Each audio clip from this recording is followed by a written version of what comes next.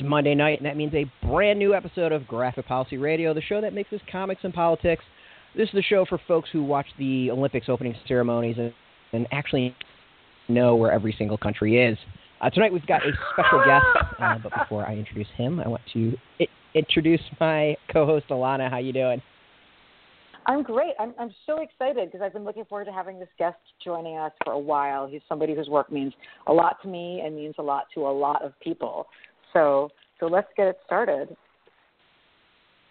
Yes. So tonight we've got, one of the legends in the field. I don't want to kind of talk him up too much because it's making it sound like we're really kissing his butt. But Phil Jimenez is an award-winning writer and artist who's worked for DC, Marvel, basically in comics for 25 years. He's worked on just, you name it, and it's just a who's who of comics. His new series, Superwoman, is coming out this Wednesday from DC Comics as part of the Rebirth. So thank you for joining us, and welcome to the show. Thank you for having me. That was actually quite an introduction. And it's really funny because I think I was talking to some people about this as a quick sort of segue right into things about longevity in our business. And I've been doing what I've been doing for, I think, over 25 years, which I think is not common. I think a lot of people, although it might be more common for artists, but certainly there are people in our business who come and go. And then there are a few of us who just kind of stick around, and I've been thinking a lot about like the mechanics of that and the whys and hows and what I'm good at, what I'm bad at, and sort of, how one makes it in this business for so long. And so I appreciate your intro, because I certainly don't think it's a matter of being legendary, but I do think it's there must be a trick to it. Well, I mean, it's one of those people that it's not just the talent and all that, but you're one of the few who I think have actually kind of broken out beyond comics, and I've seen in other media talking. I mean, Larry Wilmore, you were on. You're one of maybe 2 comic people that have been on that show. Right. So it's right. one of the few that have really kind of busted out there. I think part of that is also, you were talking earlier, about mixing politics and comics, and I would say I'm probably one of the more politically active voices in social media. You sort of know where I stand on things, and I think it's probably given me a point of view that is both good and bad, but has allowed me the opportunity to be on shows like Larry Wilmore's show, or to do, or to talk about sort of identity politics at colleges and things like that. So you're probably right. Like, having a point of view beyond comics has probably helped some. I mean, for folks who are new to comics, and we definitely have listeners who are, folks should know, I mean, you were probably the first mainstream comics book creator to be out, really. I am told this, and I do forget historically that I did apparently, it was a big deal. Of course, when you're ever in the middle of something, I think it is perhaps more rare or unusual to sort of identify the importance of something when you're right in the middle of it.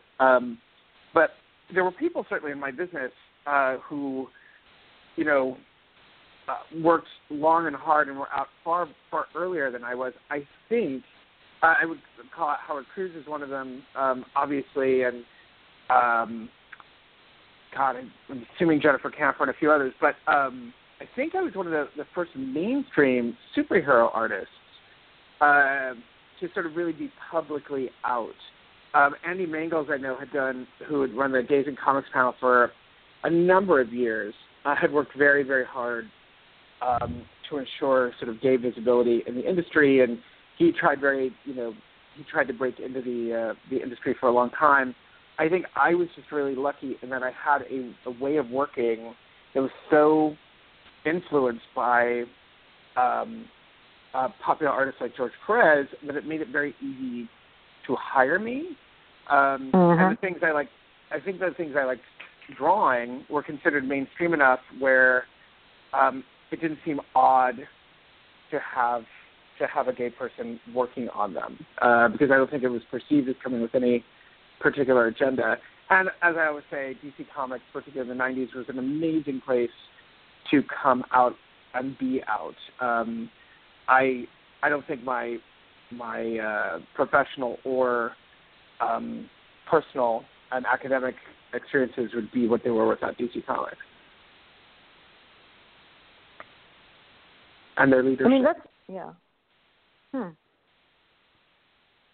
I mean, that's interesting. Yeah. It's like, well, you know, I think like you were really one of the classic artists, you know, of that time period. I mean, when we look at a lot of the art back from the 90s, it is not all aged well. The extreme era understatement of art is I mean, you've always been very, very classic, and I kind of hate the word classy, but I have a hard time not using it when describing your work. And I do think the fact that like you sort of capture the like platonic ideal of like superhero comic artness, like, you know, while also being, you know, a gay man and being Latino, like kind of puts it in a place where people who normally don't like anything different from what they expect are like still recognizing like, yeah, but this guy's good, so we have to react in a certain way. I think so. I think that's actually fair and apt. And again, I really do believe it was a sort of weird, because I don't think my influences, like I certainly didn't set out to be a kind of gay mainstream artist, i.e. The art that I made was art that I was really interested in making, and the stories that I wanted to tell were stories that I was really interested in telling, and they happened to sort of coincide with mainstream taste at the time. I think one of the things that has been trickier perhaps for other creators in the past is that their taste or aesthetic might not be quite so mainstream, quite so big two. And I literally that's just how I kind of drew. And that was my interest in drawing. And it remains, while I work in comics, it definitely remains my interest. But I do think it made me accessible and hireable. And again, I go back to this idea that DC Comics in the 90s was a particularly amazing place for young gay creators and creators. Well, certainly, I don't know about creators, but people of color, editorially. I tell this story often, but my friends were all editors and people that worked in the halls, and they were young, amazing people. I'm not sure we made great comics, but they were people of various races and ethnicities, sexualities, genders, and that the space that was created by Jeanette Kahn and Paul Levitt was a remarkably safe one for difference. And I really do think they always need to be shouted out. Again, the product might not have reflected what was happening behind the scenes, but certainly the offices themselves were filled with people from across multiple walks of life, and so it made coming out and being sort of different and othered incredibly easy in a way that I don't think it would have been at most other companies. That was really interesting. Like having a whole crew so that you're not just sort of coming up by yourself really makes a big difference. Right. It's huge. And, you know, like I'm just thinking I would call out people for a variety of reasons, but it was sort of like this whole crew. It was like Frank Federici and Ruben Diaz and Chuck Kim and Alessandra Morales and just a host of others, and we were all in it together. Jason Hernandez Rosenblatt, and it was just a bunch of names that you don't see as often anymore. So it was terrific, and I'm really grateful to Jeanette and Paul for allowing us to express and be that different behind the scenes. Again, not always reflected in the material that we published, but certainly we tried to bring those sensibilities when we could. Well, there's certainly, this is like jumping way ahead in the order of things I wanted to talk about, but it fits in so well. But there are certainly things that you did, though, that really pushed things forward, I mean, you diversified the Amazons. That's like a thing that is really, I think it's like important from your period doing Wonder Woman. That's very sweet. All I did was pick up where George Perez left off. I think George had worked very hard, I think, to, again, keeping in mind it was 1986, but he had added diversity, I guess, ethnic and racial diversity, certainly the Amazon, with 2 important supporting characters, and then sexual diversity was addressed later in his run multiple times. So I don't always think that I did anything particularly groundbreaking. What I did was bring stuff back that had gotten forgotten or lost. One of my great joys was when I introduced the new Paradise Island, and I got a call from George. And George and I don't talk all that often. I speak with him mostly at conventions, and I check up on his health, and I'm very grateful for him. But I never want him to think I'm ever stepping on or overstepping boundaries. But he called me, and he's like, Phil, this is George Perez, and I just want to tell you I really love this new Paradise Island, and it's exactly the sort of culmination of everything I tried to start all those years ago. It's really beautiful.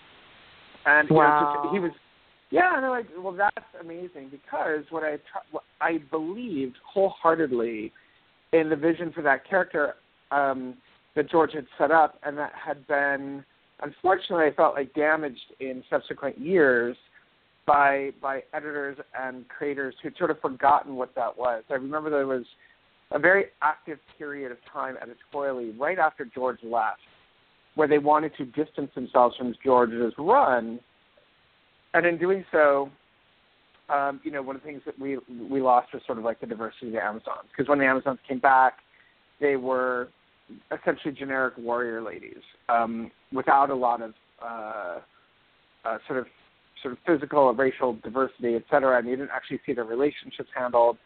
And so all I tried to do was bring back what I felt George had started, and bring a sense of continuity to the work, which tends to be my. Were there? Mm-hmm.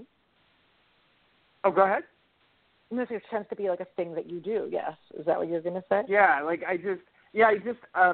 my belief, and that comes out of this sense that people spend a lot of money and a lot of emotional currency investing in this work, and nothing makes me crazier than to see it casually discarded.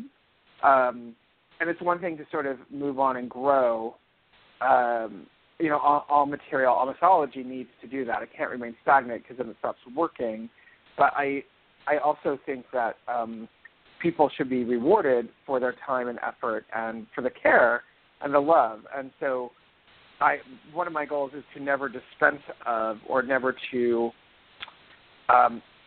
disregard what has come before me. If anything, it's to incorporate it somehow, because someone somewhere loved it. And I never want to tell them that what they loved has no value. That's such a good way of putting something that I think a lot of folks have had a hard time articulating. So thank you for that, for real. Oh, sure. And my pleasure.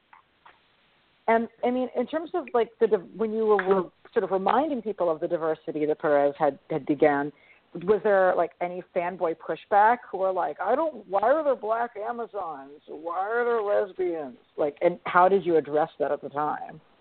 The only pushback, and this is I've told this story many, many, many times, but the only pushback I've ever received on Wonder Woman for diversity was introducing her African-American not-quite boyfriend. And I remember very clearly the chain of events that happened. So I got into no trouble introducing Amazons who were lesbians, Amazons who were diverse, sort of highlighting the Middle Eastern Amazons. None of that was ever an issue. The issue came when I introduced this male character, and who was going to be, he was designed, I guess, to be a potential love interest. I was really interested in exploring a love interest with this sort of character. And he was based on several friends of mine and named after my best friend Trevor, which of course is ironic because her first love interest was named Steve Trevor. And I thought that would be kind of a wink, wink, nudge, nudge. But people flipped out. People were outraged. And I believe part of this was because at the time the character had been established as still a virgin, and Wizard Magazine published an article about, is this going to be the man to deflower her? So I think there was a bent of fans who were just outrageously racist. Like the letter writing campaign was mind-boggling in how vitriolically racist it was. And then there were another group of people, I still link it all to sort of race or certainly racialism or bias anyway, who just couldn't handle the idea that Steve Trevor wasn't going to be the guy that first had sex with Wonder Woman. Oh my God! I just cannot deal with men with their priority being who is the first person. Like it was disgusting. Crazy. So it was. I tell these stories not to. What do I want to say? Not to paint all fans with a bad brush, certainly, but to say that there was definitely a contingent of, ironically, Wonder Woman fans for whom this was really important. Who she slept with, what that person looked like. And people went nuts because the character, when Diana first asked him on a date, he says no. People hated him from the get-go. He appeared on 2 pages in 6 months' worth of comics, and people despised him. And it was one of my first times where I thought it was people bringing far more to a character or to a reading experience than I actually believe existed on the page, based on stuff that they had read elsewhere, which of course reminds me a lot of movies and media today, and how we consume materials almost always with a layer of meta text. It feels like we bring so much to it that it's almost impossible to wholly just judge material or work based on just what it is as it exists. So anyway, that was my experience with sort of bias pushback on Wonder Woman, and not with the lesbians, not with Black and Asian Amazons, but with a potential Black love interest who said no to Wonder Woman, and the gag was that he said no to her because she never actually thought he would say no. And he was kind of like, it was sort of a way to give her. I was really interested in giving Diana some flaws she might not even be aware of, right? Like, I felt like as that character had been portrayed, she lived in a world where probably very few people actually ever said no to her. And so even if subconsciously it would even occur to her that, she would ask someone out, well, of course they're going to go out with her. And not even, I didn't even imagine it being snotty, right? It was almost subconscious. And so the idea that she had this expectation, well, I mean, I'm Wonder Woman, of course they're going to go out with me. And it might not even be present in the forefront of her head. I just wanted to play with this idea. But people saw this Trevor character as haughty and snotty, and how dare they turn her down, and she's our princess, and I think it basically came out to he's an uppity Black guy. That was my big takeaway for the people who were vocal about it, vocal enough to write letters, to call the offices, to post online. So this is really funny because I was talking, when I went to the comic book store this week, I spoke to a number of the women who I'm friends with who work at Forbidden Planet, who are all massive fans of your work. And I was talking with them about, what are some of the quintessential Phil Jimenez moments from Wonder Woman and things like that. And we were talking about, are generally not liking Steve Trevor and wanting him to go away in general, but that one of them specifically was Phil tried to bring in this love interest who's, clearly a real hottie for once. And how interesting is it that this is the first guy who says no to Wonder Woman? And, because he's like the UN guy, and he's got saving the world stuff to do. And I hadn't seen that before, so that was new to me. So I was just reading that, and here are these 2 women who are both queer women, one of whom is a woman of color, being like, oh, we really like this guy. This was the best attempt at having a male love interest for Wonder Woman ever. I loved that guy. I have to say, I was so into him. And people were like, oh, he couldn't exist. And the job he had at the UN, I'd just been on jury duty, and one of the people that was on jury duty had that job at the UN. which was so funny to me. Like, people were like, oh, that doesn't exist. That's too goody two shoes, et cetera, et cetera. I'm like, no, it does exist.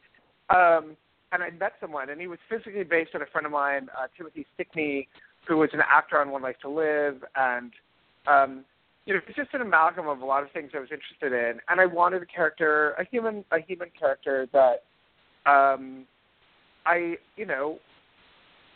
felt would be different than Steve Trevor. And I do remember when I tell the story all the time, and it's 13 years later, but it still struck me that I remember a fan came up to me complaining that he couldn't relate to this character because he wasn't blonde and blue-eyed like Steve Trevor, like he was. And it was Jesus. I was like, whoa. I was awed that he was willing to articulate that verbally, right? Like, that it wasn't in the back, that he was like, no, this is what it is. Steve Trevor looks like me. He's blonde and blue-eyed, and that's the only person that can love, Wonder Woman. So, whatever, because someone else was complaining about his hair and how ugly his hair was, and, he had braids back then. I'm just like, whoa. Oh, my God. The vitriol targeted that character. And I was just looking at the one issue, my last issue of that book, where we open and it's him and his brothers are watching a football game. And I was like, do we even see that in comics anymore? Do we see families of people, even for one page, like hanging around not doing superhero things? I say this, this sounds super obnoxious, was like, I love that I had the instinct to do this one page just to sort of humanize them a little bit. To be like, oh, they're hanging out in South Carolina playing, at a barbecue watching the football game. Because I feel like that is a more rare occurrence in modern-day superhero comics. So I could be wrong. I'm behind on my reading. I mean, that's sort of like the X-Men thing, but it's not everywhere. And, like, the fact that it's an X-Men thing is one of the reasons I like X-Men, or at least right. I was talking to some journalists last night, and we were talking about the important need for contrast. And you have to show, humanity if we're, expected to care at all about what these super people are doing, to and around humanity. Anyway, blah, blah, blah. That was coming back to Wonder Woman, that was the only time I really got pushed back was with that character. And everyone hated him, and they could not wait to come off. And then he died. Well, thank you. Yeah. And then he died. Oh, my God. And, was there, like, ever an opportunity to, like, write her with a female love interest, do you think? So this might sound outrageous and probably offensive, and it is not my intention. But I remember having a long conversation with Jeanette Cohen about this, about the idea of Wonder Woman having a female love interest. And many, many people like the idea of her, like, having an Amazon girlfriend. And my issue with it is very specific, which is why after the conversation, I actually never approached it. Because she was the only child raised by all those women, it just never felt like that, and she was a princess, it just felt like the dynamics of any relationship there would be odd. Because if they're all essentially her aunts and, they all had a hand in raising her. And so the idea of her having a relationship with them at the age I was and where I was mentally, I didn't think I could handle, I couldn't figure out that in my head, like what that relationship was. I do regret not giving her a human female relationship.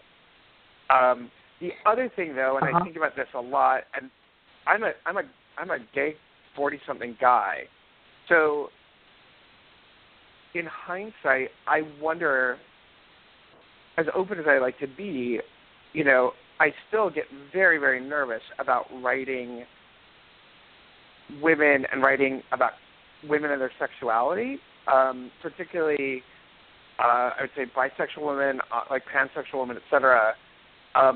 Certainly back then, I'm not sure I would have been sophisticated enough to handle that fairly. And so I'm almost glad that I didn't, if that makes any sense at all, if I didn't try. Well, that's interesting. I know it sounds really crazy, and I think I would be so much better at it now.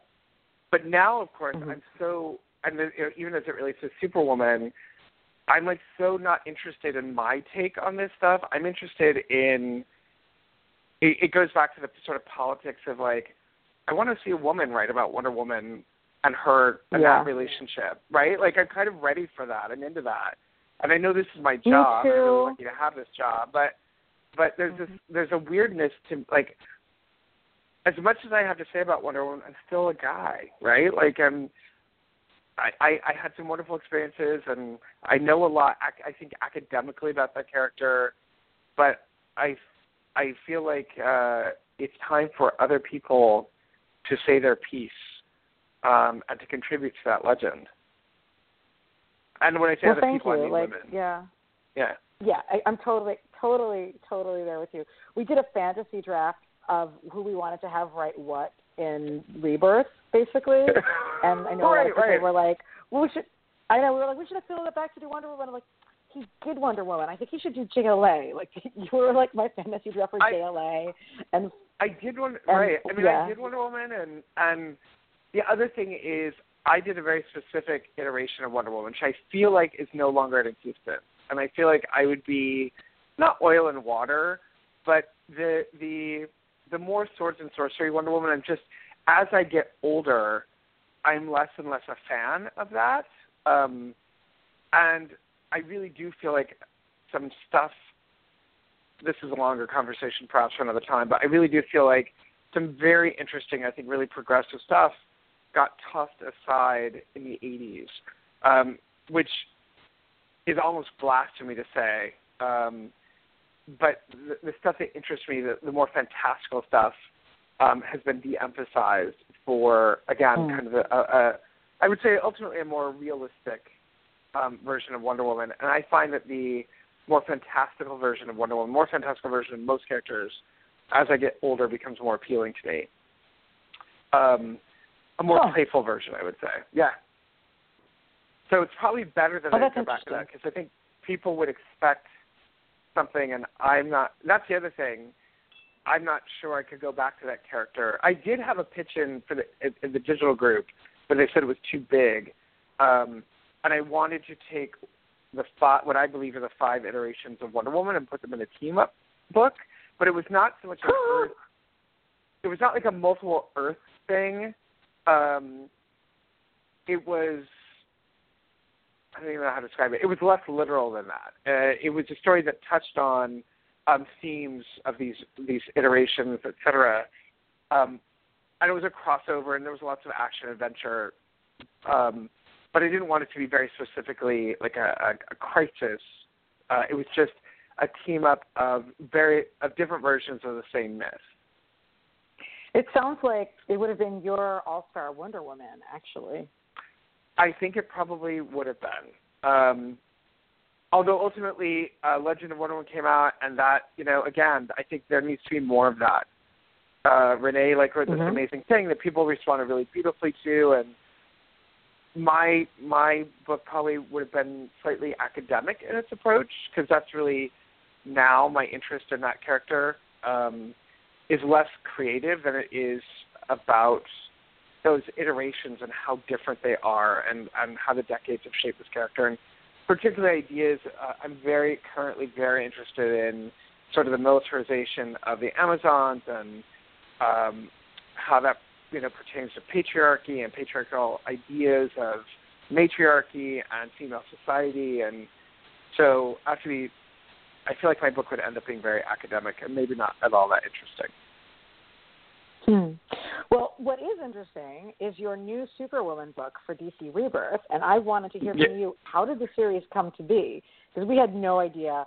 We kind of had a vague inkling it might be something with Lois Lane, but it could have really been anything. It could have been anything. It didn't start this way. It was actually, so back in October of last year, I can't believe it's been almost a year, I started talking with Dan DiDio again about working at DC Comics, and I'd never drawn Superman, the book. I was like, I would actually really like to do that. So for a brief period of time, I was partnered with Brian Hitch. He was going to write it. I was going to draw it. I was very excited. I started doing all my research, started asking questions. just kind of got into it. And then it was decided, the publishing schedule was decided, I want to say December, that these books were going to go bi-weekly. And Brian bowed out. I was no longer, I can't draw bi-weekly books, so they shuffled me around to Action Comics. And then they decided I was going to do Superwoman. And they assigned me this character, and they said, this is who it is, and this is Superwoman. And with Jeff Johns, we kind of built out a 6-issue arc. So I originally thought it was going to be Action Comics featuring Superwoman. And then somehow, I think I learned on the internet that I think it was like a Bleeding Cool gossip thing, that it was actually going to be Superwoman its own book. And so I just started doing my back issue research. And again, I actually ended up, and this is not just, I'm not trying to sound, what do I want to say, like a martyr or anything. Actually, I think my friend Regine is listening right now, but she was one of several women I asked if I should even take this book, because again, it's like a dude writing and drawing the adventures about a woman, and like, aren't we a little tired of this? It's like, isn't there another point of view? And then I thought, well, I do have taxes to pay and rent to pay, so if nothing else, I can at least start the book and I can launch it, and then perhaps use it as a way to get new voices into comics down the road. So we started developing the character. As I say, it was assigned to me. I got to play with Lois Lane, which is actually really, really cool, and then got to bring in a few other characters, super characters that were sort of lingering that had not been claimed in other books. So I got Lana Lang, and I got Steel, and Steel's niece, Natasha Irons, and then I just kind of built this thing, and it ended up working out pretty well. What was extraordinary is that I was just tossing out ideas. Some were good, some were bad, but just to sort of be playful. And I was amazed at how receptive the editors were to a lot of things which I thought would be quite controversial. And there's one right now that I think they're not really happy with, and so I might have to back up on that. But it has nothing to do with the woman part of Superwoman. But that's how that book came. I was originally going to be the artist on Superman, and then I was going to be the artist on Action Comics, and then they put me on Superwoman, and now it's coming out on Wednesday. And it's actually been a generally very good process. I am very, very happy. They're incredibly patient because I'm not fast. Our fill-in artist she's actually our rotating artist. She's actually really amazing. It's been a very, very good experience, I think, mostly in that once again I get to address this idea, and I'm babbling, I feel like I should ask you about this.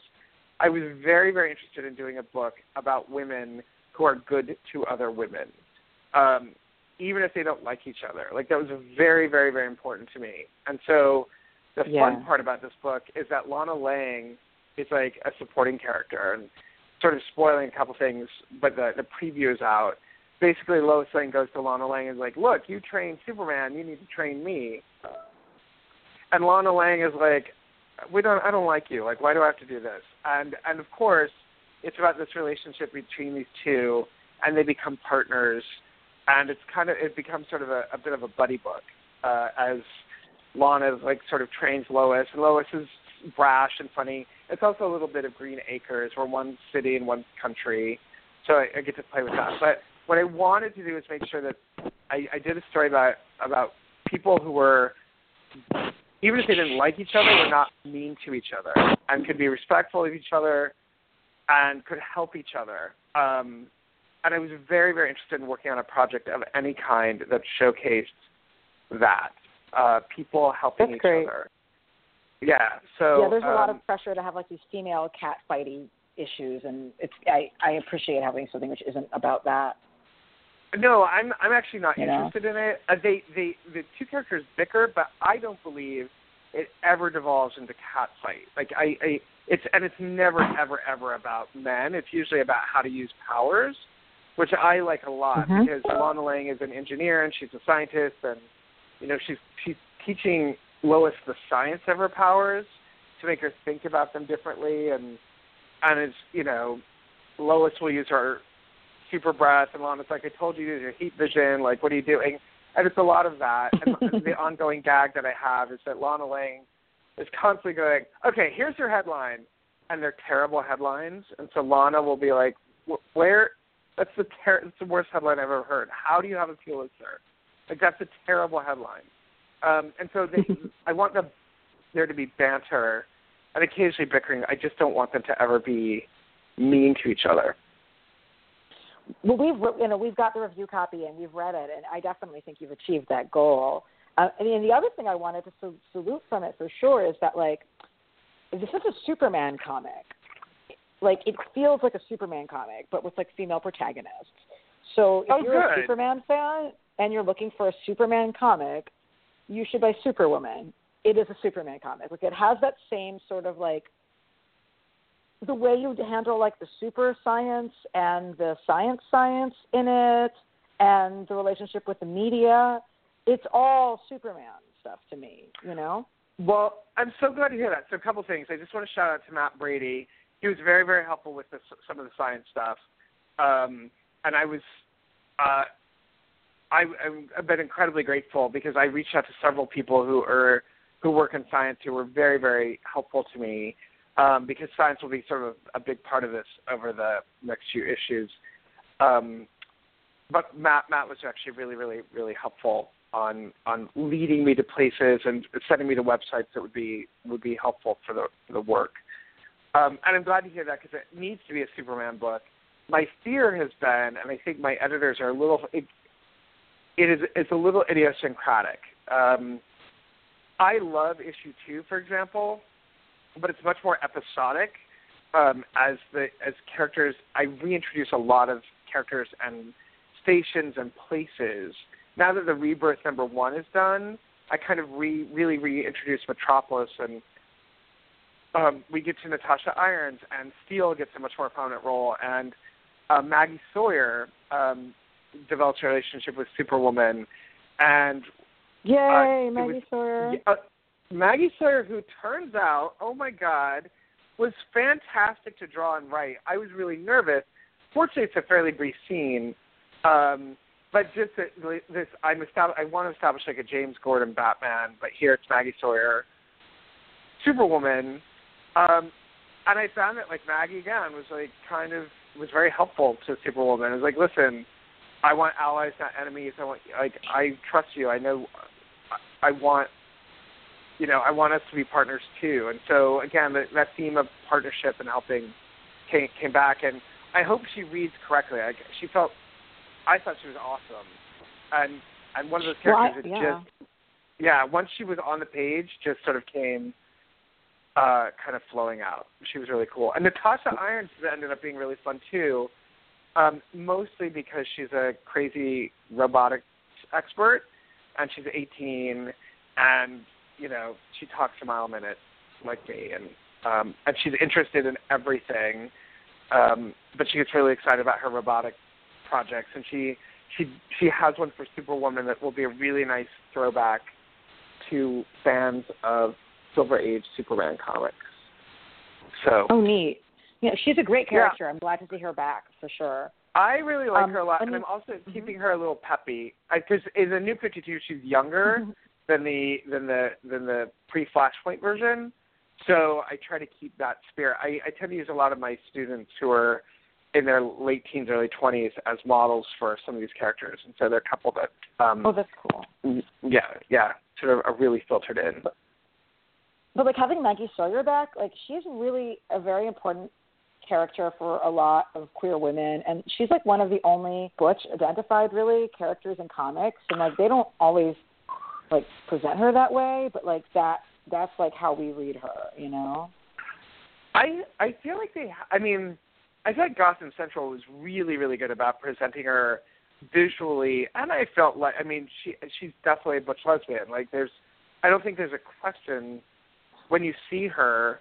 And if you know anything about her, you're like, oh, I know how she represents. Like, I know how she represents to the world.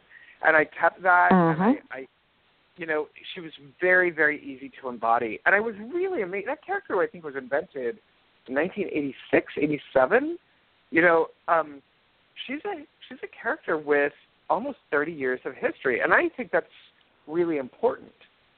I think a lot of people forget just how long she's been around, and how important she actually is to the DC universe. And when I found out she was going back to Metropolis, I was like, oh, I want her. I want to use her. That's perfect. Like I trust you to get that, like in a way that a lot of writers and artists don't. So. Yeah, as I say, in number 2, I'm skipping ahead. It's a fairly brief scene, but she and Superwoman build a bond. It's really their first meeting, and it's a little tense, of course, because first meetings often are drama and all that. But it's not drama. It's mostly two people filling each other out. Okay, who are you? What are you? What's your deal? Okay, well, this is my deal, and here's my number. Like you know, there's stuff out there that we can handle together, and we should. Which I think tends to be the whole theme of this thing is let's do it together. I like it. Team up. Yeah. Yeah. I want to respond to something that you mentioned earlier that I think is really important. You talked about, like, you said that you said that you were not very fast as an artist. And, you know, when I look at your art, I look at, like, you're somebody who just does such excellent figure drawing. All of your anatomy works. It's never sloppy. You never have people's eyes pointing in different directions. And I think I have a hard time. I look at it's one thing when contemporary comics artists have a very stylized look, and it's not, and having functional anatomy is like not the point because it's just not what they're doing. But there's a lot of artists I look at, and I can tell they're going for functional anatomy, and they don't know how boobs work, and they don't know where women's internal organs go, and their stuff's not even attractive. And then frequently you also have people who like draw characters' eyes going in different directions, and I don't like blaming artists for their work because the working conditions and the pressure that you guys are under is insane. But when you tell me that you're not fast, I'm like, of course you're not, because your stuff is so careful and detailed and rich, and there's so much in it, you know? And I don't know, like for newer artists, maybe they don't have the leverage to be able to say like, this is what I need to get done, but it so pays off, and I wouldn't want your stuff any other way. Well, thank you. I mean, having a rotating artist helps because it's going to be like a couple issues on, a couple issues off, 3 issues on, 1 issue off. Like we're just going to have to go back and forth. But careful is the word I try to use. Like, I think they're actually better drafters, better drawers, better anatomists. But I do try to be very, very careful and very thoughtful. And what I would tell young freelancers, I do believe, though, there are times where I get caught up in the overthinking. And I remember hearing a friend who's a quite successful movie producer said, you can do research till the cows come home, but at some point you have to generate. And I traditionally have not been good at that. I get really lost in how is this going to, like, this tiny panel, does this tell the story? How will people receive it? Like, I was thinking a lot about women's bodies today because I realized, because I draw superhero books, that even though I try never to sort of overtly sexualize women, and I'm actually really fond of the Superwoman costumes I've created, because Superwoman does have multiple costumes, because I want women to be able to cosplay them, and I want them to be able to, they're covered head to toe, and I was very, very careful of making sure that they were colors and patterns that would be easily replicated and fun, I think, to wear, and you'd have, like, multiple options, et cetera, and, that anyone could wear them. I was thinking a lot about how women can play Captain Marvel, and I wanted a costume or a series of costumes like that. At the same time, I do tend to draw a fairly specific genre type, and I want to be more careful of that in the future, because the couple of superpowered women that I've drawn in the first 2 issues, including Natasha, all have fairly, like, athletic, fit bodies, like kind of typed bodies, and so I've been thinking about where and how to introduce change to that. Because I do find that I gravitate to that just naturally, and I think it's just almost it's unconscious. It's an unconscious approach to heroic anatomy. Like, I never want to draw big boobs and outrageous. Like, but I do tend to draw them tall. I tend to draw them, looking like athletes, because I think in my head, I think I would do the same for men, right? Like superheroes, it feels like kind of it's an athletic gig that you're in. So I tend to athleticize them, and I've been very, very conscious lately of. I've been looking at my art, and I'm like, oh wow, I need to start introducing some new body types. Well, I mean, you're ahead of the game in the sense that you actually know how to draw other body types. I mean, your character design work for Sarah, for the Angela series, Sarah is like the greatest thing ever, and I adore the design you did for her. And I looked at her body, and I was like, oh my God, like I haven't seen a woman with a short torso and stocky legs and with some muscle, but she's not like looking, like she's super muscly, but she has, like, I just hadn't seen that body in a comic before. I'm so glad. That's awesome. And you know what? I have to tell you that was Marguerite and that was Kieran. I mean, they were like, this is what we want, and I went home and I drew it. And I really think they need the shout-out for that. And I remember, for me, the two difficulties of that character, because I was actually incredibly eager to draw a woman who was short and a little thick, and because I thought that was fantastic. What's interesting is because she was created as a trans character, and so I remember actually going to it was an academic conference for gay comics and comics creators, and sitting in on trans panels to talk about representation. And oh my God, Tara Avery, I think that was her name. She was very, very helpful in.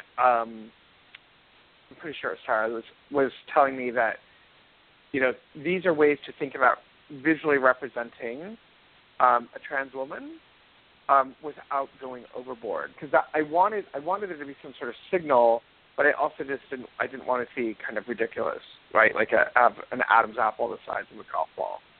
So I tried very hard to be thoughtful about that. That's important. Yeah, that was at FlameCon, right? That was super cool. FlameCon was great. This is actually it was an academic conference about a year ago, and they're doing the second one in San Francisco.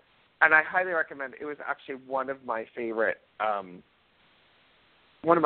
experiences was just listening to academics in the business of comics talking about comics, particularly about gender and LGBTQ issues. It was like fantastic.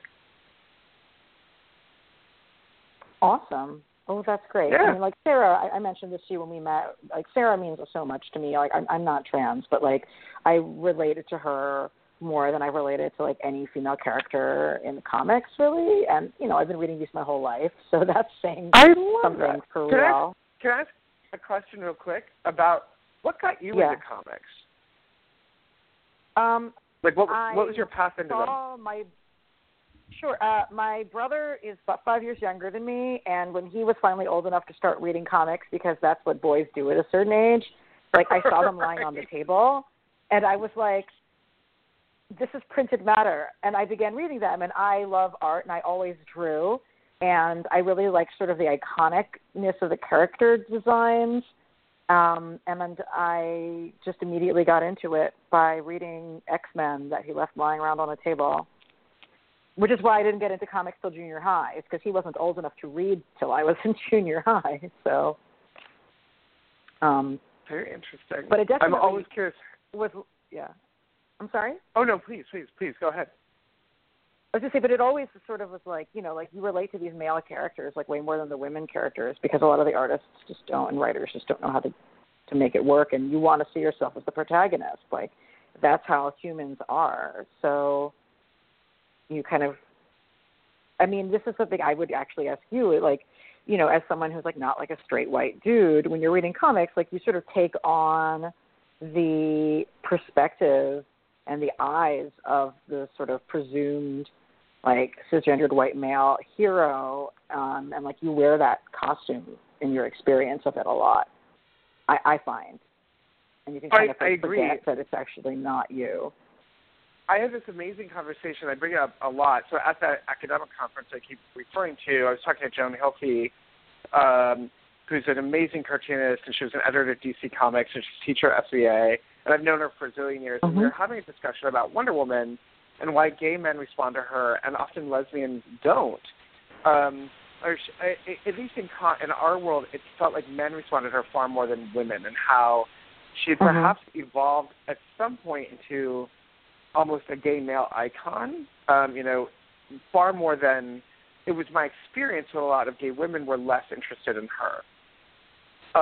Particularly the fabulous kind of Linda Carter version of her, which was, this sort of glam and heels kind of thing. But I said that one of the reasons I was actually long attracted to female characters, particularly on TV, is that they were allowed a much wider breadth of emotion than male characters typically were when I was growing up.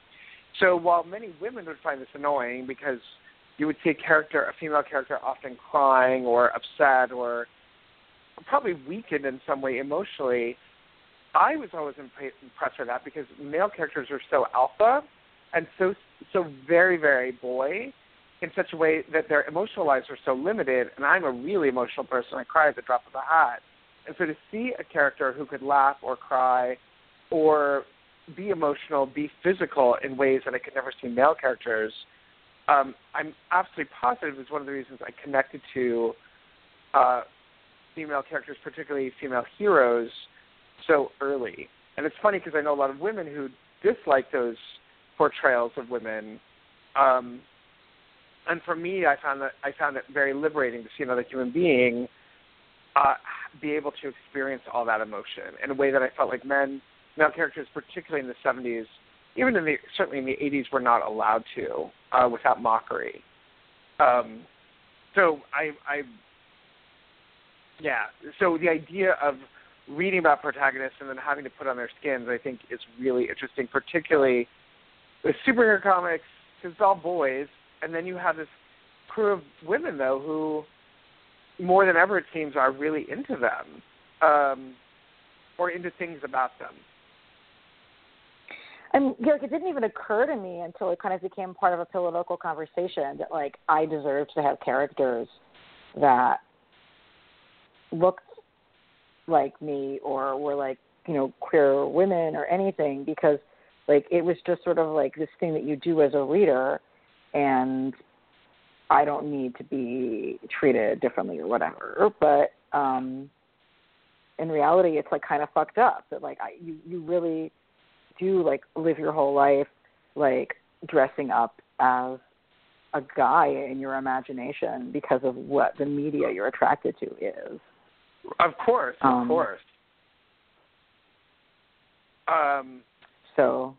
reminds me of another conversation. Because I think about representation all the time and visual representation an enormous amount. And I'm really lucky in that, at least in terms of seeing some people, I've never, ever, ever not been able to find someone that looks like me in media, right? So, like, that kind of representation I don't need and I don't ever have to worry about.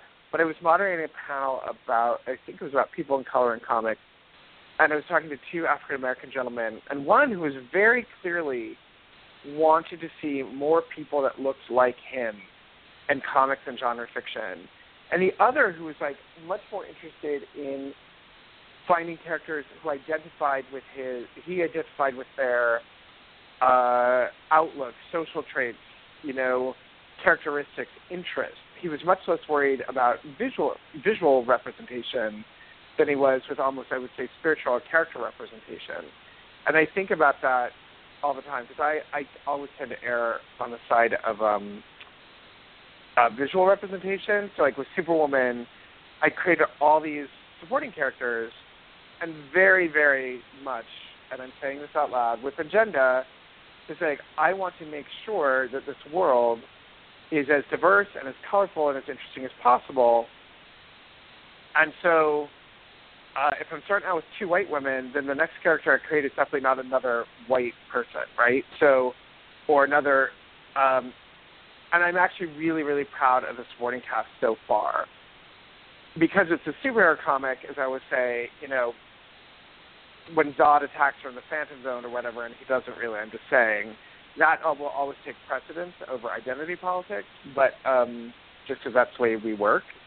But when I'm really, really happy to see so far the amounts that I've been able to squeeze in a visual representation of other kinds of people that you just don't normally see, because I believe it's actually very important. I mean, I've seen already on social media, one of the fans was like, oh my gosh, there's a woman in a hijab in this one scene who's like, clearly like an actual character in the story. And I was like, yep, that makes a difference.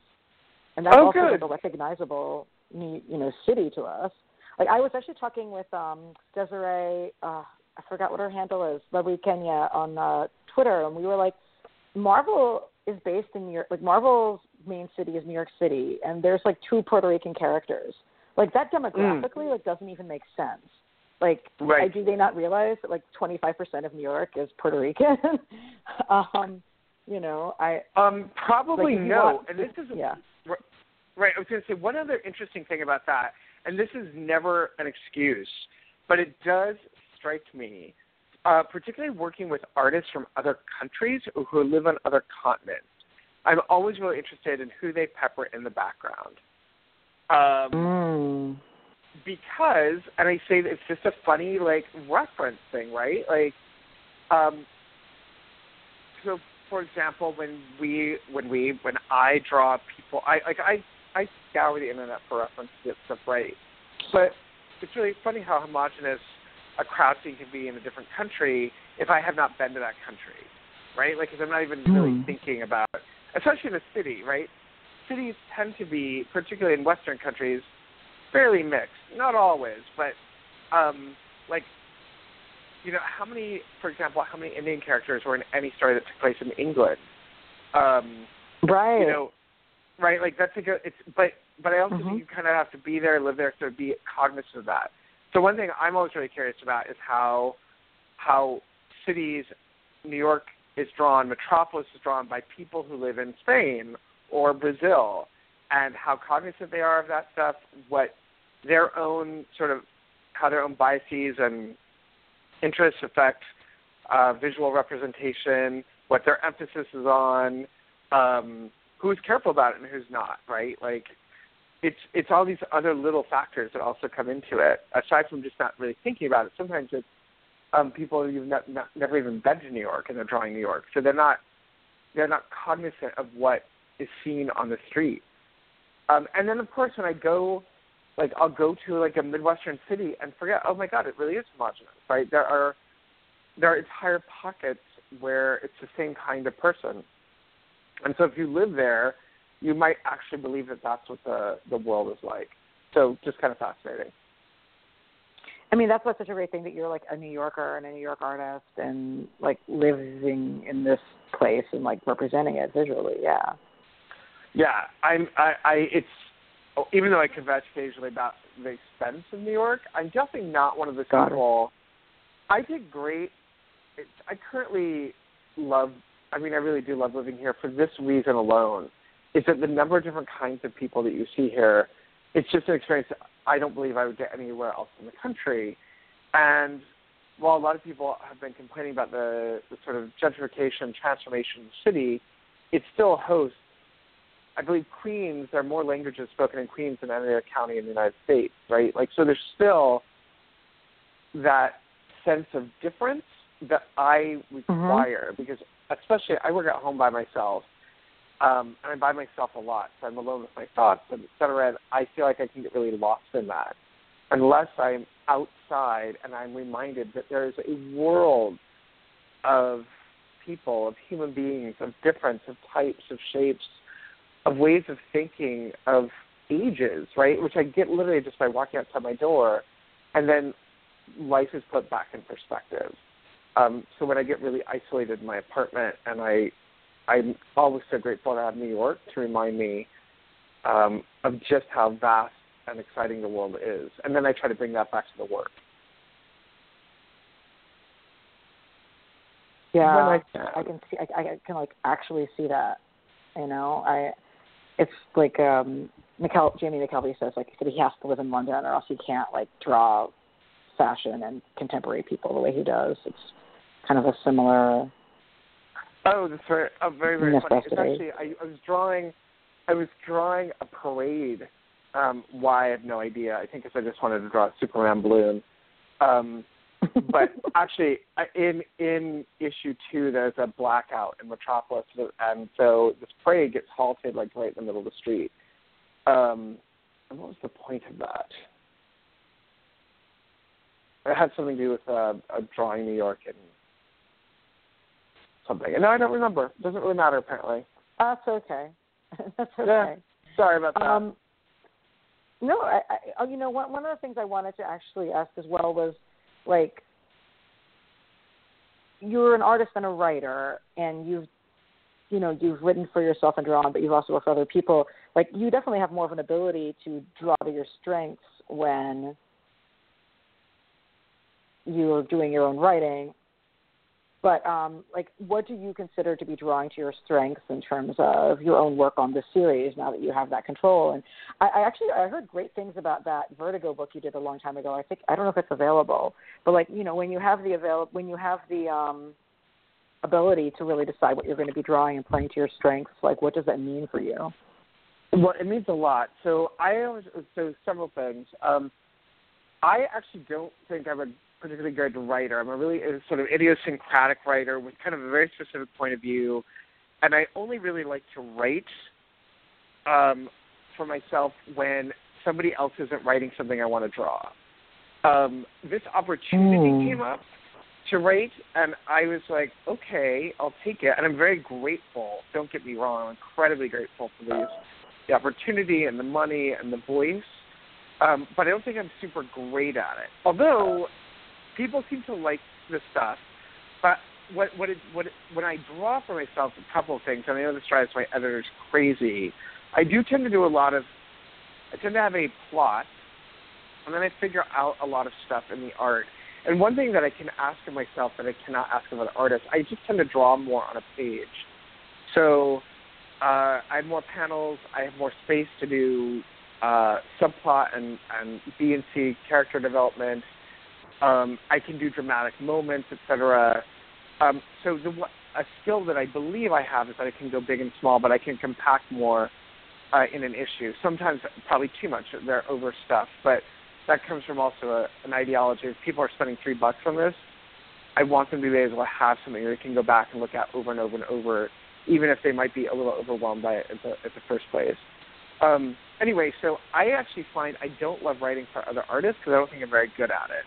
I think that I pull out good stuff with my work.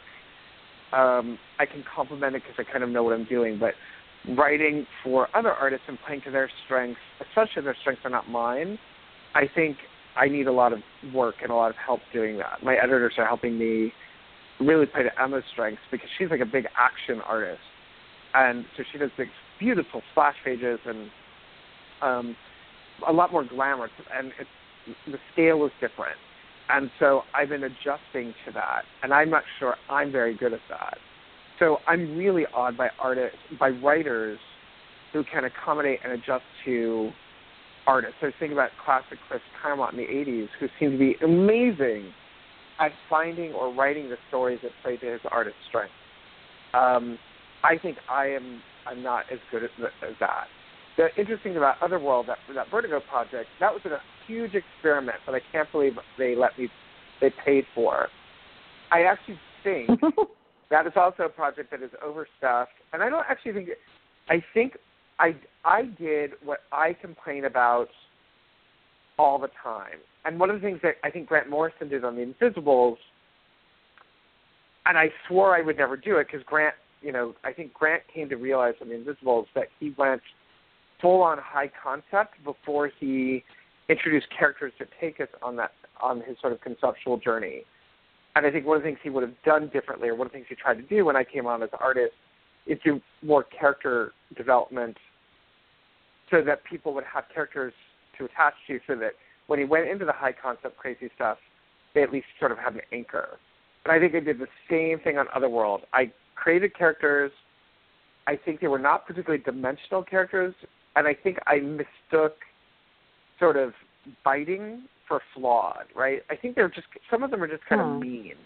And I think looking back on it, particularly the villain, quote unquote, goes villainous really quickly. And in my head, it was all he was motivated from this place of sadness and a broken heart, etc. On the page, though, looking back on it, he just looks like a jerk, like a bitter jerk. And so I think I made a few mistakes there with character, but I did create a world, and the politics of the world, many people found really interesting. And I've been trying to get that project off the ground as a TV show. It was in development as a film for about 18 months, and then I got it back. And then another production company has been working with it to try to turn it into a TV show. When we keep getting pushback because it's a genre show and it would be very expensive to make, as it is. So, however, the development has been really wonderful for those characters because I've gotten rid of some, added another one, and I figured out how to make them flawed without making them all hideous. Like, they're people that I root for now in a way that I don't think I rooted for them in the original text. I think they were all just a little too harsh. And I think that was my flawed attempt at giving them characters and points of view. So I think just time has made me probably better at writer. All this is to say, as I babble on, I'm a much better writer for me. I can write for myself because I can add and subtract more easily as I draw. Of course, it drives my editors crazy. Like one goes, I think you're making it up as you go along. And that was a bit true. Like I turn in this plot, but then I started realizing, I can add these 2 or 3 elements, and then we're good. And suddenly, but I think I'm a much weaker writer when it comes to playing to other artists whose strengths are not my own. That's something I will have to work on. That's interesting. I mean, I have not read that series you did for Vertigo, but like the folks at my comic store really liked it, and were sad it got canceled. So it's really pretty. It was Eisner nominated for color because Jeremy Cox kicked butt on that book. It was highly experimental, and I'm really proud that it exists. I mean, I think the art, I was looking back on it, and Andy Lanning inked it. I was like, oh my God, this art was so good. And we were trying a whole new thing where I drove everyone mad because I was drawing everything in layers. So I would draw the characters on one layer, backgrounds on another, special effects on another, to give the colorist freedom to play visually. And it was beautiful, beautiful stuff. I'm actually very proud of the artwork of it. I think the other thing was I was experimenting with the hero's journey, the 12-act hero's journey. So each issue was one of those chapters. So like, the call to adventure, the rejection of the call, threshold guardians. The problem is not every chapter paced out that way, even though I try to make it pace out that way. So, but again, it was an experiment. It was intentionally, I'm going to try this. And Vertigo, the folks at Vertigo, Will Dennis, my editor, Casey Sayas, they were willing to let me give it a shot and support it, whatever it became. So I'm very grateful for that. So it's a weird, flawed thing, but it's highly ambitious. And my hope is that this TV thing will get off the ground eventually. It's been a long time in development. Because I think it would actually be beautiful TV. And I think we're in a space now where consumers would totally get it. So awesome. Going over your career with DC, I mean, you've pretty much worked for them nonstop since the early '90s, with maybe a little break here and there. Like, what's changed over that time? Like for you, I mean, you've been there through Rebirth, New 52, every so many crises. I was not there for the New 52, actually. Really? I was not there for the New 52 at all. I think I inked 4 pages of Yildiray Cinar and Green Lantern. And actually, that was one of those things. So the New 52 did this thing where it completely severed my emotional relationship to that material. It was such a hard reboot. And what it did is it made me think, oh, okay, I guess this is it. I'm done. And it was a strange emotional time also because the New 52 launched the same year my parents died. my mother particularly, who I was very, very close to. So the end of this universe that I loved and the end of my mother sort of coincided in this weird thing. So one of the things that happened was I became much less nostalgic. And there's an old adage that you never become an adult until your parents die. And when I found out my father died, I was just like, oh, okay. And suddenly the material had a different weight, held a different importance. I was, I felt like I could let it go, which I'd never felt before. I felt so emotionally attached to it. And for the first time ever, I thought, if I don't read every comic this month, I'm okay. Wow. And so but what it did, though, was comics had long been my emotional anchor. Drawing comics had been this thing that I loved doing more than life itself. And suddenly I didn't love doing it so much anymore. I couldn't find that thing. Like I was, for 5 years, I'm like, what is this? What am I doing in this business? Like, what is my voice? And of course, I was getting older. I was thinking, do I have anything left to say? Especially, and maybe my job is to get younger people in. I applied a couple times to DC because I wanted to work in new talent development because I love doing that. I work at the Cooper here Design Museum here, and I teach at SVA. And although I think some of my students probably hate me because I'm a really hard teacher, I really love helping young people see their vision through teach them how to tell stories, etc. Like that just makes me happier than anything. So I thought that this will be my future. Is I won't make so many comics, but I'll help other people get into them. And I was really into that for a long time. And then I came back to DC partly because of the money. I was doing Valiant. The people of Valiant have been really good to me. Marvel has been really great to me the past few years, but I just wasn't clicking with their material. And then DC, it was once Rebirth happened, and it's funny because I wasn't actually going to be a part of that. And then Jeff Johns called me. He's like, "Dude, come on, you have to do it." I was like, "Okay." And it ended up this sort of restoration or reinvigoration, I think, of the line. Kind of, I was allowed to reconnect with it. So it's not the same for sure. Again, it's a kind of much more distant, professional, almost academic look at stuff.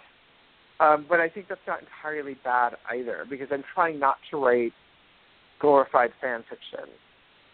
I'm trying to write stuff that feels good to fans, feels good to new people, feels good to me, but is not that this is the story I've always wanted to tell in comics. Because I find that that can go too. Yeah, that doesn't serve the entirety of the audience often, and I wanted to be more thoughtful about my audience than that. So I've seen a lot of DC. I've seen a lot of change. I've seen a lot of transformation. I've seen good material. I've seen bad material. I've been a part of bad material. I've been a part of great material. As I say, I've been thinking a lot about longevity in this business and how I've stuck around, because it's certainly not disciplined. I'm not a very disciplined artist, and again, I'm very slow, and my editors are bleeding out of their eyes constantly because we're barely getting to deadline. But I think the work tends to be really solid and emotional. I think my best work, you can feel what I'm trying to do, and you can feel my energy in it. And I think a lot of great comic work, particularly, the best stuff is when the artists are firing on all cylinders and you can tell that they care, because that work, the care is in the work. And so I was just flipping through the second issue of Superwoman again. I'm like, I don't really like this. I don't even know if anyone else is going to like this, but I think you can see the thoughtfulness of it. You can see my passion for it. I think that's good. Wow. I mean, to me, like, I was so glad that you were on, like, the Rebirth team, because you have this, like, legacy with the company, but I also have heard you speak publicly about the importance of diversity a lot, and are also, like, not a straight white dude. So, like, knowing that you were in the mix, was one of the signs of like hope that I had, frankly. Like, I don't think I would have had any trust really without your presence, to be honest. Oh, well, thank you. I'm very, very grateful. And I must be said, DC's let me do a lot. I mean, I think I'll probably pull in the reins eventually when I go too crazy. But they've been very, very supportive, and I think it needs to be said. I'm not bullshitting. Like, there have been times I have not wanted to work for that company because they're so erratic editorially. And if anything, I think they have been very, very supportive to me and very good so far. We'll see how that, we'll see if that changes and if I push too many boundaries. But there was a period of time I'm not sure I would have worked for them. And again, but this is now the time to do it, I guess. They've been good to me, and it feels nice to be back for as long as it lasts. That's good. I mean, like, 'cause I think like you have this longevity and a voice that people will listen to and like will trust and like can like say the right things. So to be heard, and that matters. That matters a lot. I'm glad. As I babble on tonight, I'm like, oh my God, I love the sound of my own voice. You will notice there are jokes in Superwoman constantly about people who love the sound of their own voice. That is always a reference to me. Like there's a line, I think it actually might have been edited, where Lex Luthor is babbling on about something, and Superwoman's like, oh my God, he loves the sound of his own voice. And I'm like, oh, that's totally me. And then there's another character that calls him out on the same thing in issue 2. I'm like, yep, okay, I'm just projecting. But it's Lex. Like that's of course. That's all very character. Yes, but because I babble a lot, but I want people to know that I approach this stuff quite earnestly and quite thoughtfully when I can. Because I think it's important. Because I always say I take my job very seriously, and representation and the art and all that kind of stuff, because I know what an impact it had on my life, and I believe it can have an impact on others. I've seen that impact. And I think it's hugely important. About the series, going into it, I didn't know tons about it other than Lois Lane was kind of taking certain powers from Superman and taking the mantle. I actually thought there was going to be a bait and switch in that it was going to be the crime syndicate version of Lois Lane acting as a superhero. That would have been good. Except for blew up. Yeah, exactly. That was when it was first announced before all that went down. I was like, So, obviously there's another comic with a female character taking over the mantle and powers of a male character. Was that kind of on your mind creating the comic at all? Well, no. I mean, not that specifically because, like it or not, Super will always, that will always be Superman. Like, it's sort of like when you put bat in front of anything or super in front of anything, just historically it comes from this place. It is, the only thing I thought about was I wanted their agendas to be slightly different. Or I don't want them just going around battling alien monsters. I'm not sure if the line made it in the final issue. I actually have to check in my proof. I think it was there. Where, and I know I talked about the second issue, where Superwoman's whole agenda is not just like fight crime, but it's to make people's lives better. It's to help them. Yeah. It's to help people. It's in in emergencies, and to, like, I was very, very keen on this idea that for this character, for this Superwoman, I want there to be an agenda that I think is generally super, which is about, it's not just about fighting crime, it's not just about fighting Zod or Doomsday or whatever. It's about making lives better, one life at a time, a group at a time. So when there's a crew of supervillains fighting, her goal is not to go beat up the bad guy. It's to make sure that people caught in the debris are found and carried to safety. Like that was sort of my approach to it. The other thing was I wanted to think about new ways of using the powers, like the solar absorption powers. So if Superwoman's like a human solar battery, like what do we convert solar energy into, and how do we do that? And so that was why I brought Lana Lang in. One of the reasons is she's an engineer, so she would think about these powers differently. And she's like, well, what if you did this with your power? And what if you did this? And what if you thought about, what if you scienced up the powers? So that was something I wanted to do. There is a through line, I think, of the Superman lines generally, where they're the science, Batman's the crime noir, Wonder Woman's the mythology, magic, Superman's like the science, science fiction, and I did want to maintain that thematically.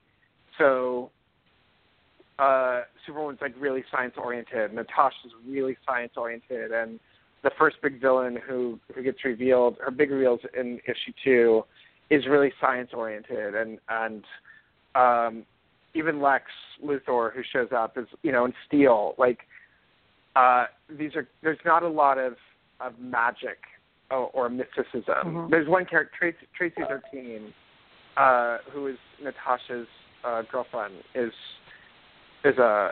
she does magic, but it's even city based, right? It's still urban based. So I think if anything, that's what I brought over. So I didn't really think about it, because if you got a super on it, it's kind of derivative of Superman. But I wanted to make sure that these characters were not just duplicates of him, that they had a voice, that they used their powers differently, that they had a very specific agenda in those stories, that when they got off model, so like in issue 3, Superwoman goes a little nuts, and Steel's like, yo, this is not what we talked about. Like and she realizes, oh my God, you're right. I'm just beating this guy up to beat him up because I'm pissed off. I'm not helping anyone by doing this. And then she's like, how do I help him? Right? And so the idea of it's a very Wonder Woman idea, but it's not just about punishment, it's about rehabilitation. I want a super character that it's not just about putting criminals behind bars, but it's about thinking about the institutions that made them criminals in the first place. So, and systems. And Steel's a big part of that, actually. Yeah, so Steel in issue 2, because there's Steel's big intros in issue 2, we learn a lot about that. He and Natasha, the sort of armor company that they run, Steelworks, no longer takes government contracts. They don't do any dirty deeds. It's all about. They're not interested at all in just putting criminals into the system. They're interested in actually transforming the system with the things that they create. And of course, they're constantly confronted by villains that sort of challenge this idea. Because in the DC universe, these villains are sort of crazy, but Steel's very clearly, and Natasha's too, there's politics behind their superheroing. They don't just want to put criminals in prison. They want to tackle the prison industrial complex. They want to tackle sort of, the in whatever way we can do this in DC Comics, mind you, right? I'm touching on it. I'm just sort of introducing these ideas, and hopefully they will play out. Steel's brother, Natasha's father, is in prison, and what does that mean for Steel, and how does that make him think about prison, obviously, right? So that's the sort of stuff that I'm interested in. I mean, it sounds like the comics are also is very pertinent to discussions that are going on today.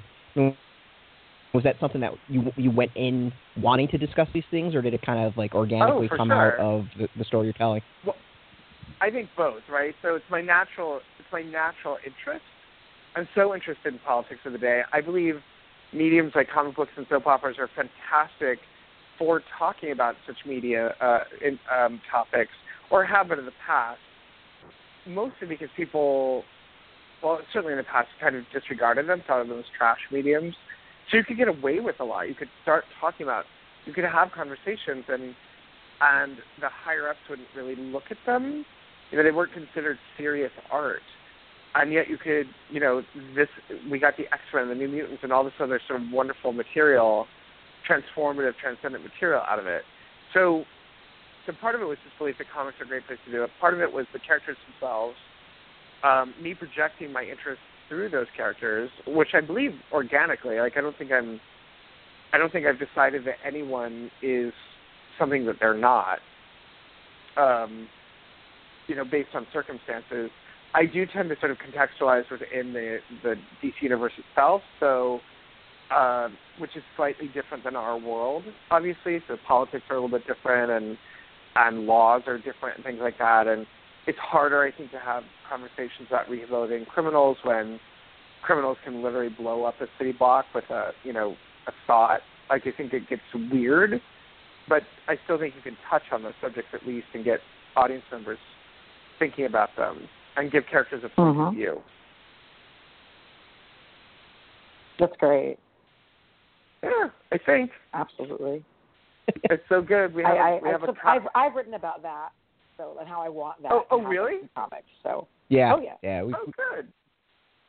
I wrote a whole thing about Batman. So. Yeah, I was about to say, we've had some discussions how Batman should be much more using his wealth to affect change as much as his brains and his Batman abilities. Yeah, his approach to charity is charity, and it's therefore not constructive, and he needs to support community organizing.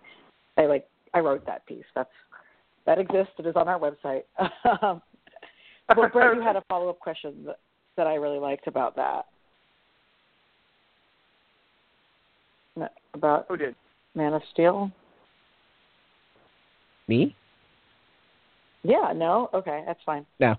I know so little about Steel. No, no worries. Nothing on that. No, sorry. Okay. Wait, say again? Don't worry about it. Okay. We have back channel for managing things, and I apologize. I thought that perhaps there was something else we needed to raise on that. No, that's then totally fine. If I will have to ask then if that's okay to take a second. You drew one of the most important issues of X-Men, in my opinion, which was from Grant Morrison's run of New X-Men, number 139.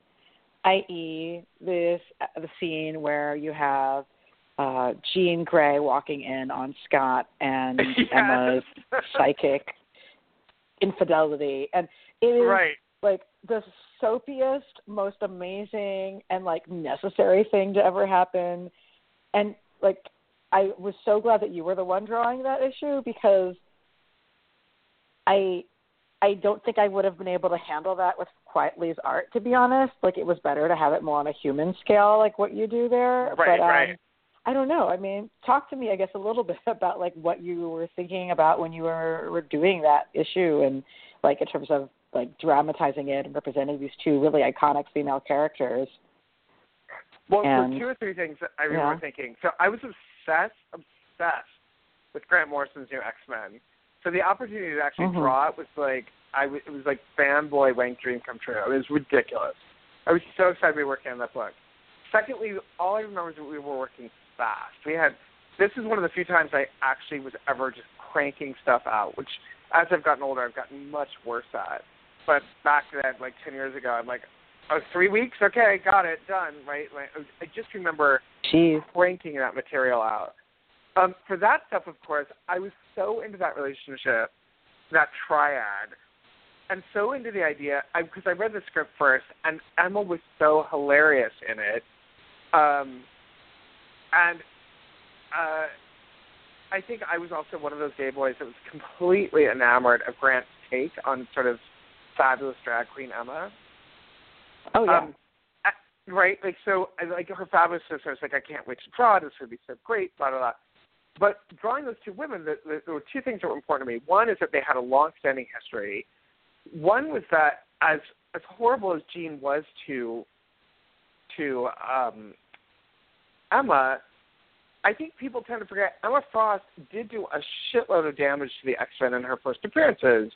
And she was, she was partly responsible for driving Jean crazy, and she tried to kill the X-Men. I always loved it in Joss Whedon's X-Men when Kitty Pryde would be you tried to kill me, and I haven't forgotten about it. Because everyone else had, because Emma was so fabulous. Yep. Everyone sort of forgave her, even though, she did an enormous amount of damage in her days. so what I wanted to do was make sure that the fight was fair, that no matter how like rough Jean was on her, that we'd be reminded that Emma in her back in the day was actually kind of horrible, and that some of it she certainly brought on herself. So that's what I remember about that. I also remember thinking, why do these women like Scott Summers? I was never a fan of his. I didn't love him in the X-Men. I didn't understand, and of course my dirty mind was like, wow, he must do like the twirl really well or something, because both these women can't get enough of him. And I'm just thinking, what is it about Scott Summers that is so appealing? Like, I was waiting for the day those women were like, we'd get together and be like, okay, enough. We're done with him. Let's move on. So I understood the soapy history of those characters and the need for that particular triangle. But my question was always like, what do you get out of Scott? Like, what do you like him so much? So, but that's just me. That's what I remember. I remember feeling like that was an amazing issue to draw. That was what I really remember. Was how great it was to draw that stuff, and how excited I was to be working with Grant Morrison on X-Men. That's really what I remember.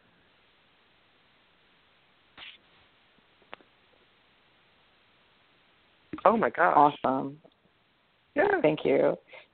It's actually not on Marvel Unlimited, by the way. Like, they skipped that one issue just to make it harder for us to relive those. Yes, it's weird. It's not on Marvel Unlimited.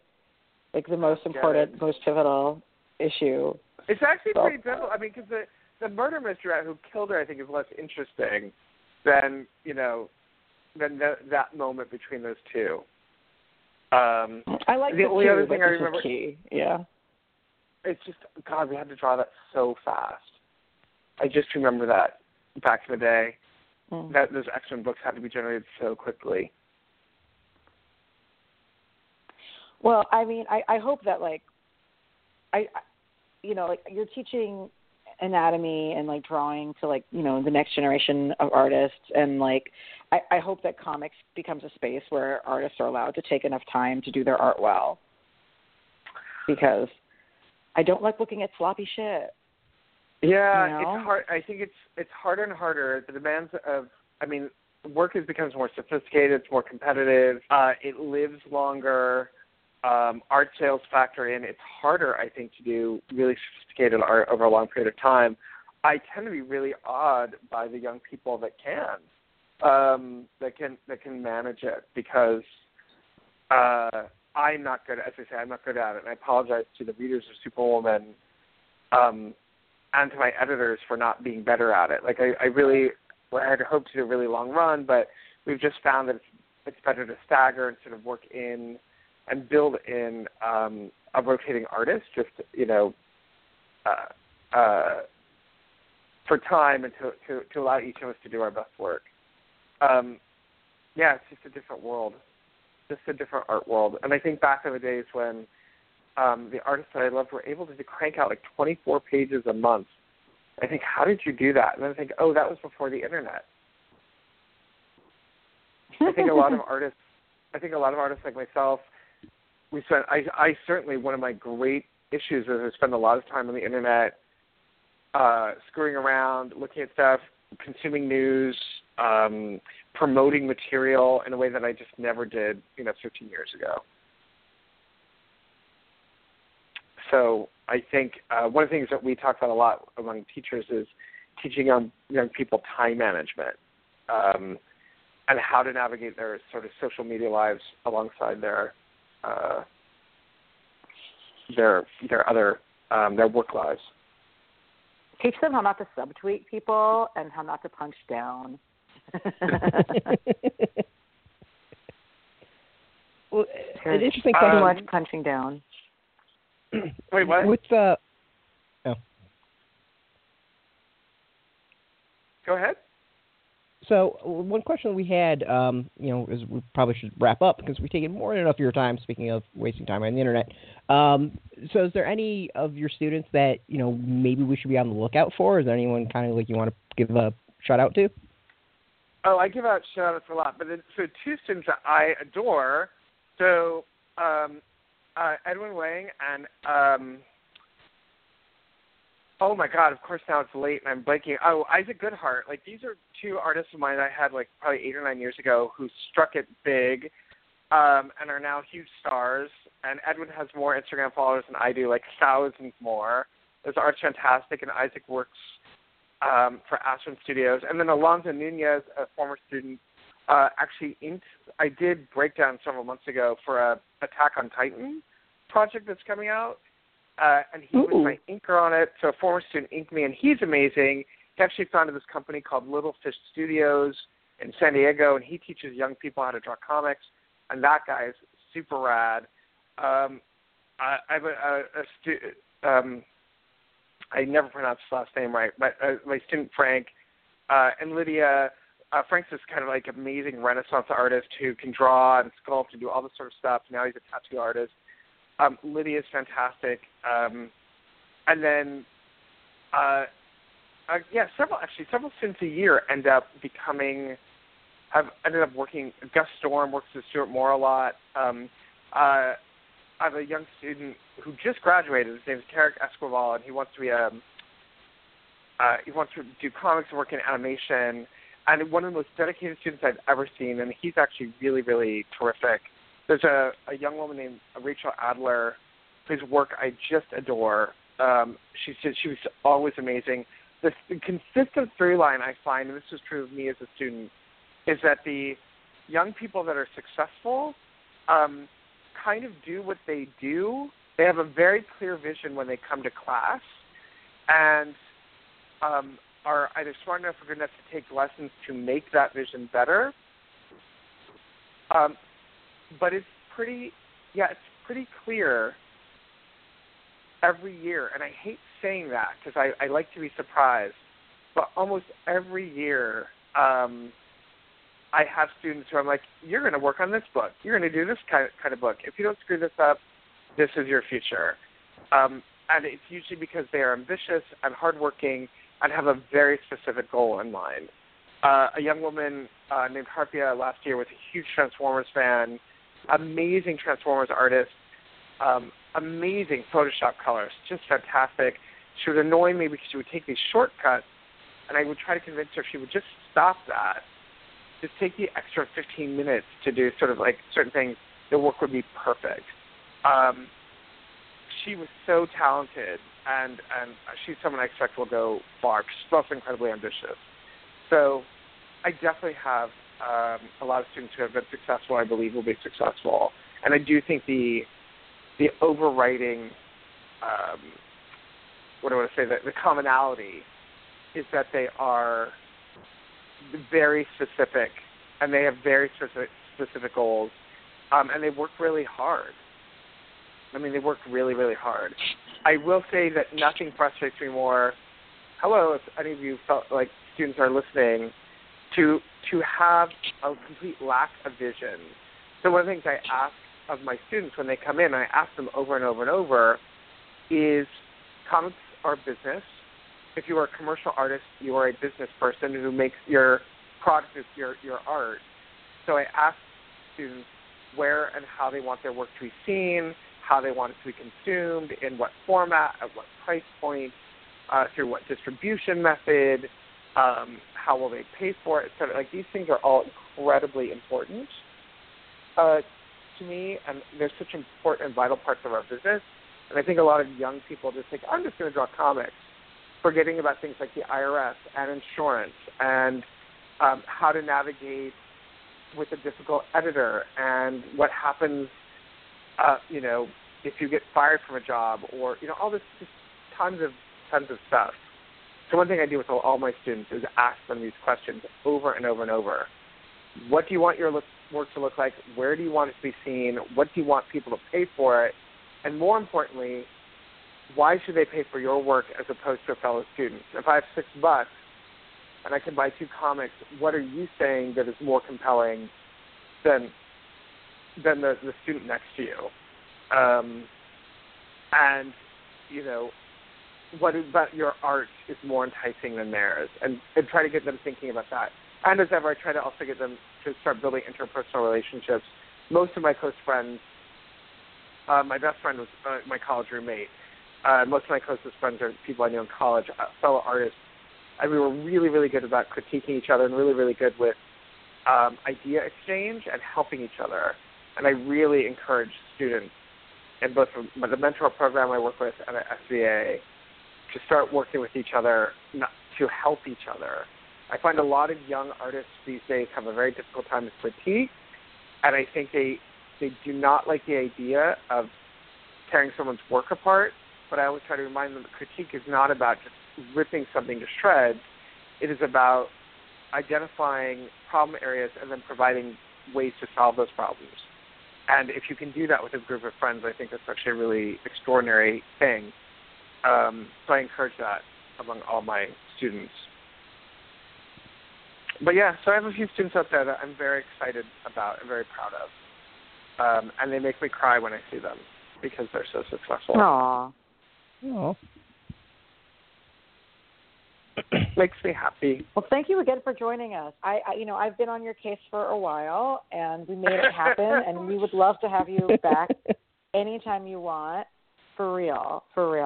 I'm as ever. I just babbled for like an hour and 40 minutes, and I'm always grateful for the opportunity. I think it's a very strange and wonderful thing that I work in a business where anyone actually gives a shit about what I have to say, and that I have a forum to do so. I always say, and you'll probably see this end up in Superwoman, this line, that, there's 7 million people on the planet, 7 billion people, and we all have stories to tell.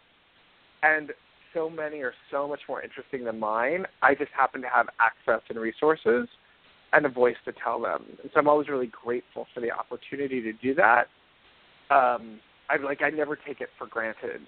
I think because so many people don't have the opportunity. So I'm grateful for you letting me babble on your show.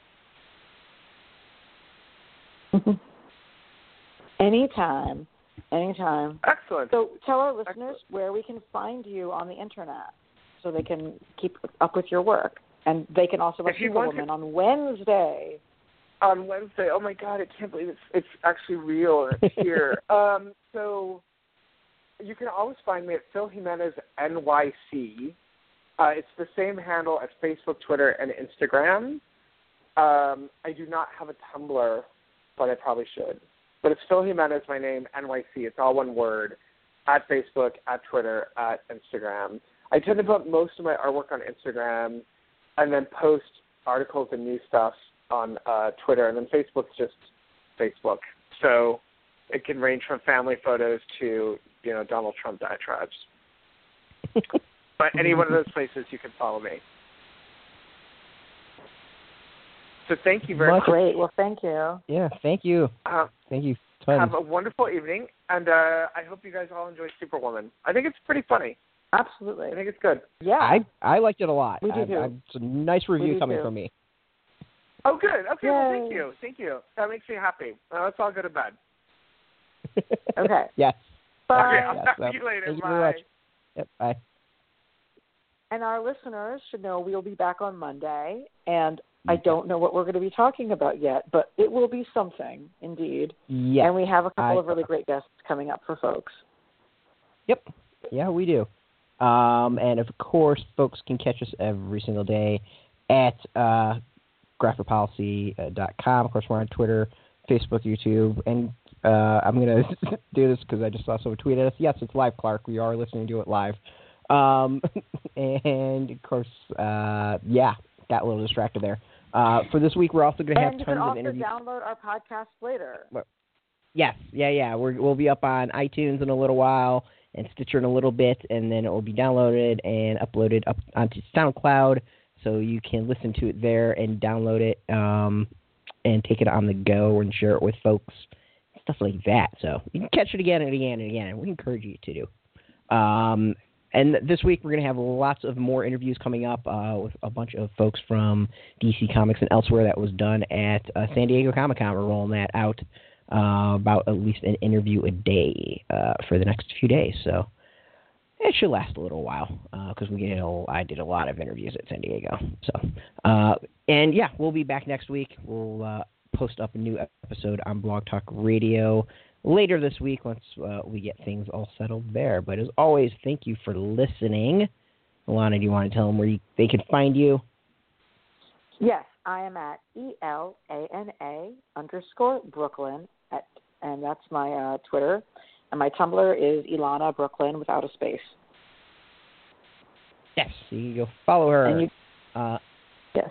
What were you going to say? I'm sorry, I just cut you off. I was going to say, and my other stuff is not for you. so thank you. Yeah. But yeah, as always, thank you for listening. We'll be back next week. And until then, I'm Brett. I'm Ilana. Keep it geeky.